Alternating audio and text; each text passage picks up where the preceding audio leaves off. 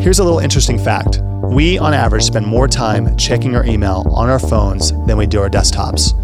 And what that means for marketers is that anytime Apple makes a change to how they collect data and display information and privacy around email, it's going to have an impact to you as a marketer. And that's exactly what Apple's done. They've rolled out a change in the recent iOS 15 update that's going to impact you as a marketer and how you can track and understand what your users are doing. In today's episode, we break down these changes, what it means to you, and how you should be changing your strategy to make sure you're getting the most out of these changes and understanding what your customers are doing. We break down the technical aspects, what you need to be worried about, what you need to be excited about, and next steps for your marketing efforts. With that, let's get into the episode. Welcome to the Smarter Building Materials Marketing Podcast, helping you find better ways to grow leads, sales, and outperform your competition. All right, everybody, welcome to Smarter Building Materials Marketing, where we believe your online presence should be your best salesperson. I am Zach Williams, alongside my co-host, Beth Popnikolov, and today we are talking about Apple. Some changes they're making to their phones, specifically iOS 15. As you know, iOS is the operating system that Apple operates their phones on, which impacts all of us, especially marketers, because we use our phones all the time. And you're marketing to people on social media, on email, on your website, and any change that they're making to iOS as it relates to tracking, security, privacy is going to impact what you do as a marketer. So we want to break down this big change, what it means for you, and then look at the macro level of what's going to happen long-term in the marketing space. We're going to talk a little about Google as well and what this means to you. Yeah, so let's set some good context for what we're going to talk about and why it's important. Frankly, it feels like every third month there's a software update, and we shouldn't be reviewing all of them because a lot of times they are just rather neutral. But just from a perspective standpoint, when we think about engagement on a mobile phone for things online, specifically email, which we're going to talk about today, it's typically the majority of traffic opening an email is actually on their phones. That's true even in the building materials industry. Probably close to 60 to 65% of your emails are being opened on mobile. Online traffic is typically 60-40, still desktop specifically in the building materials industry, which makes sense because architects sit at their desk a lot. Dealers and distributors are visiting your website from their specific dealer location. And also, we've all been at home a lot on our desktops quite frequently over the last 18 months. So just to keep that in mind of why do I need to care? And also, Apple iPhones are the world leader in mobile phones. Androids are great. Lots of people have them, but they definitely own a minority of the market. Well, I think, Beth, it's important for us to note, too, we did an episode a few months ago about iOS 14, which iOS 14 was that massive change that is causing this friction in the big tech space, specifically between Apple and Facebook/Instagram, because they're not allowing apps to track you from one app to the other.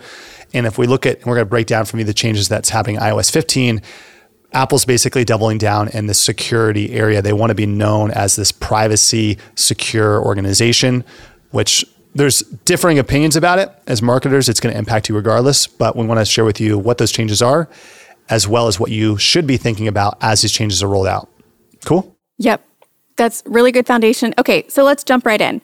Number one, with the iOS 15 update, Apple has released a mail privacy protection option. So we're talking about Apple Mail, not all mail on iOS 15, just Apple Mail specifically. Apple Mail now allows users to opt in to mail privacy. So this is going to mask their IP address. It's going to block third parties from tracking email opens, other IP data. It's going to eliminate the ability to accurately track open and click rates when you email somebody with Apple Mail. So again, it's not going to impact like Gmail open and click rates or Outlook open and click rates, but this is an indicator of what could be to come for Gmail, Outlook, even those of you still hanging on to your Yahoo email addresses. Apple leads the way. They typically are rolling features out when they see precedent or they see the beginning of demand. They see that there is going to be people asking for more privacy when it comes to their email specifically, and that's why they've offered this option to Apple Mail. Now, the good news is, from a building material standpoint, Apple Mail is actually typically not highly utilized. The majority of email servers that we see being used across the channel, Outlook is usually number one, quickly followed by Gmail. Apple Mail, from a universal worldwide standpoint, they actually have 35% of email addresses. But again, it's much smaller in the building products industry. Now, just to wrap that up, this isn't something that means your email newsletter metrics are immediately unreliable. However, if you do see something that just seems a little bit wonky in the next couple of months, or suddenly a spike is up or down, this would be something to look into to understand if this is potentially impacting that. And the second thing is just to finally reiterate, this is a predictor of the future. Gmail isn't rolling this out tomorrow. They haven't said anything about it or made any comment about it, but it is something to keep an eye on as privacy comes more to the forefront in the online world. I think it's a good point, Beth. If you look at what's happening in Apple, they're definitely trying to position themselves. But if this takes well and the market responds well to it, we're going to see other players like Google highly consider this, which is going to have an even broader impact. The second feature that they're rolling out, the second of the three, is what we're calling like an iCloud Plus subscription.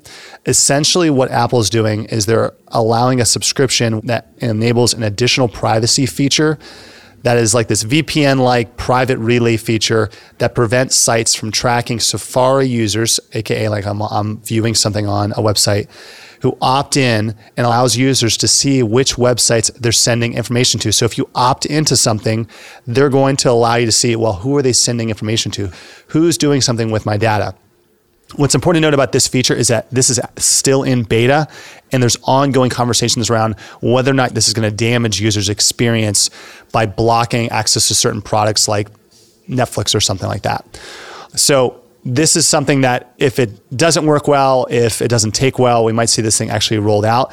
But either way, this is going to impact things like geo-targeting as well as other ad services through IPs and the networks for companies like Google, for example, because they rely on GPS, they rely on Wi-Fi and Bluetooth and other Google cell IDs or cell towers and databases. So it's not essentially going to be crucial for geo-targeting users, but it will potentially have an impact for sure in how we market to people, specifically in geolocation areas.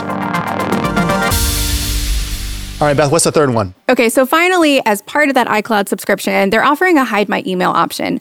Honestly, I think this is a good idea. This is really interesting. This is a great idea, and it's not something to be worried about, but it is good to know if you start to see weird things happening. So what they're doing is if you enter your email, then they will give you kind of bogus emails that you can then sign up for things with. So instead of having to create a bunch of random emails so that you can just get the download that you want and then know that that person can't sell your email on to somebody else and give you a bunch of spam, they allow you to enter your email. So mine is beth@venveo.com. If I had an iCloud subscription, I would put beth@venveo.com as my real email, and then they would give me dummy emails like random1@apple.com, and I would be able to use that to get the tech specs, download the tech specs off of a manufacturer's website or sign up for your newsletter or something like that. So this keeps you from getting actual personal information about me, which is kind of a bummer from a lead contact and nurturing standpoint.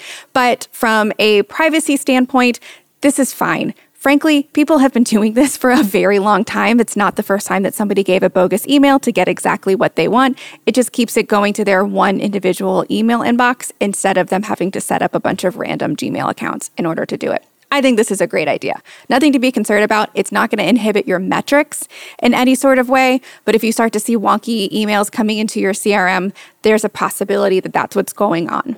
Yeah, that's important to note here, Beth, is that this is a subscription element too. So people have to pay for this additional hide my email feature. But the impact to you as a marketer is that in your CRM or market automation tool, this same person who enters an email might have multiple different email addresses assigned to them. Yeah, that's a good point. And you might not know that individual's true email address because they're masking it. So this is one area where Apple's most likely testing this out to see if it's going to work for long term. But for you as a marketer, this is just something for you to be paying attention to in your CRM. If you start to see a bunch of different wonky email addresses or strange email addresses, it's because potentially of this. But to Beth's point earlier, like this idea has been around for a while. Like you can go to different websites and grab a random email address.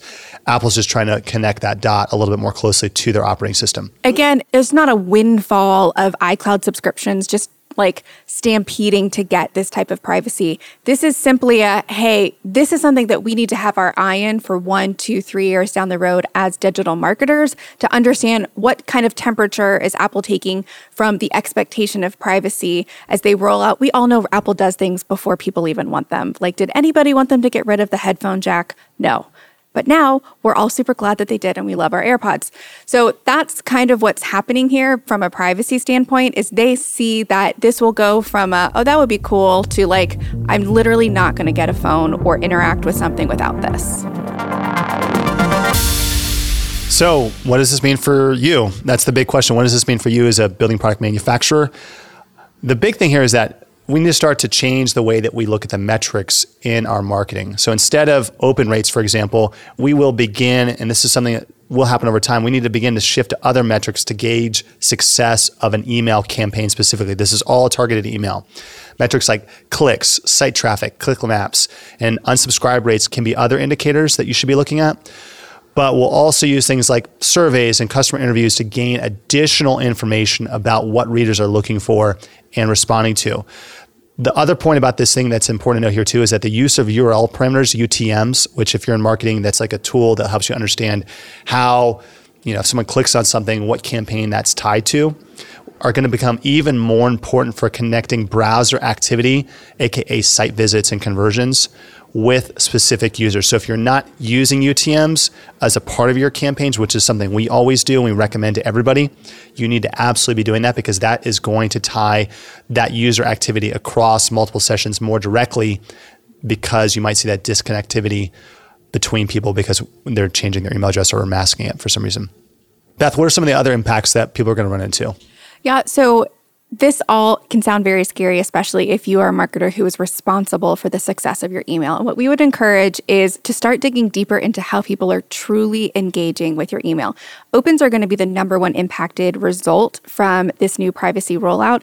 Are you getting hundreds and thousands of people that are reading your content, or do you have a pretty decent click rate but a very low click-through rate? Click-through rate meaning they actually click on something and then go on to read whatever you've delivered to them, whether it's product brochure information or leading them to your blog and your newsletter or anything like that. That's where you're still going to be able to get fairly reliable data. And if you have good content, you don't need to worry, because people aren't going to magically stop reading your emails just because these privacies are rolled out. But if you have just kind of been spamming and getting away with it, this additional privacy stringency is going to hurt you. But if we're honest, that's kind of a good thing, because nobody means to be spammy, and it's never a bad thing to take a pause and look at your strategy. Well, I mean, the other thing here too, Beth, is that Google's going to be phasing out cookies on Chrome browsers in 2023. So if you look at that, like, that's a reason why we should be taking these privacy shifts more seriously, why we should be getting ahead.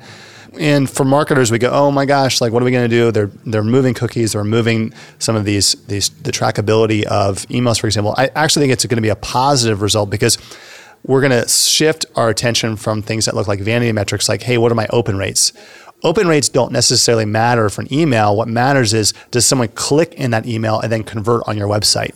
We're still going to be able to track those kinds of things, but we're going to have less insight into those vanity metrics, like AKA open rates. So what does this mean for you as a manufacturer? You need to take these privacy concerns, these privacy shifts seriously. You need to start to think about how you can leverage UTM parameters and UTM codes more effectively. And you need to make sure that you're doing a good job of delivering value, because at the end of the day, if you deliver unique value to your customers, if you're telling that story that's unique to them, if you're giving and not taking as much, you're going to position yourself as that leader in your industry. You're going to continue to garner the attention of your audience. So hopefully you all found this helpful. We know this is a little bit more of a technical episode, but we did want to cover it because it's impacting marketers and those across the industry. If you want more content, we're also going to be linking to a few articles about this on our website. If you go to venveo.com/podcast, you'll see this episode there with a few links at the bottom of this post. One other thing we want to ask you for is, if you enjoy our podcast, we put a ton of effort into it. Make sure you go to the Apple Podcast Store and give us a strong 5-star rating. We will thank you for that. Always looking for people to give us feedback. So if you enjoyed this episode, if you enjoyed other episodes, we would really, really welcome and appreciate any kind of positive reviews. Until next time, I'm Zach Williams alongside Beth Popnikolov. Thanks, everybody.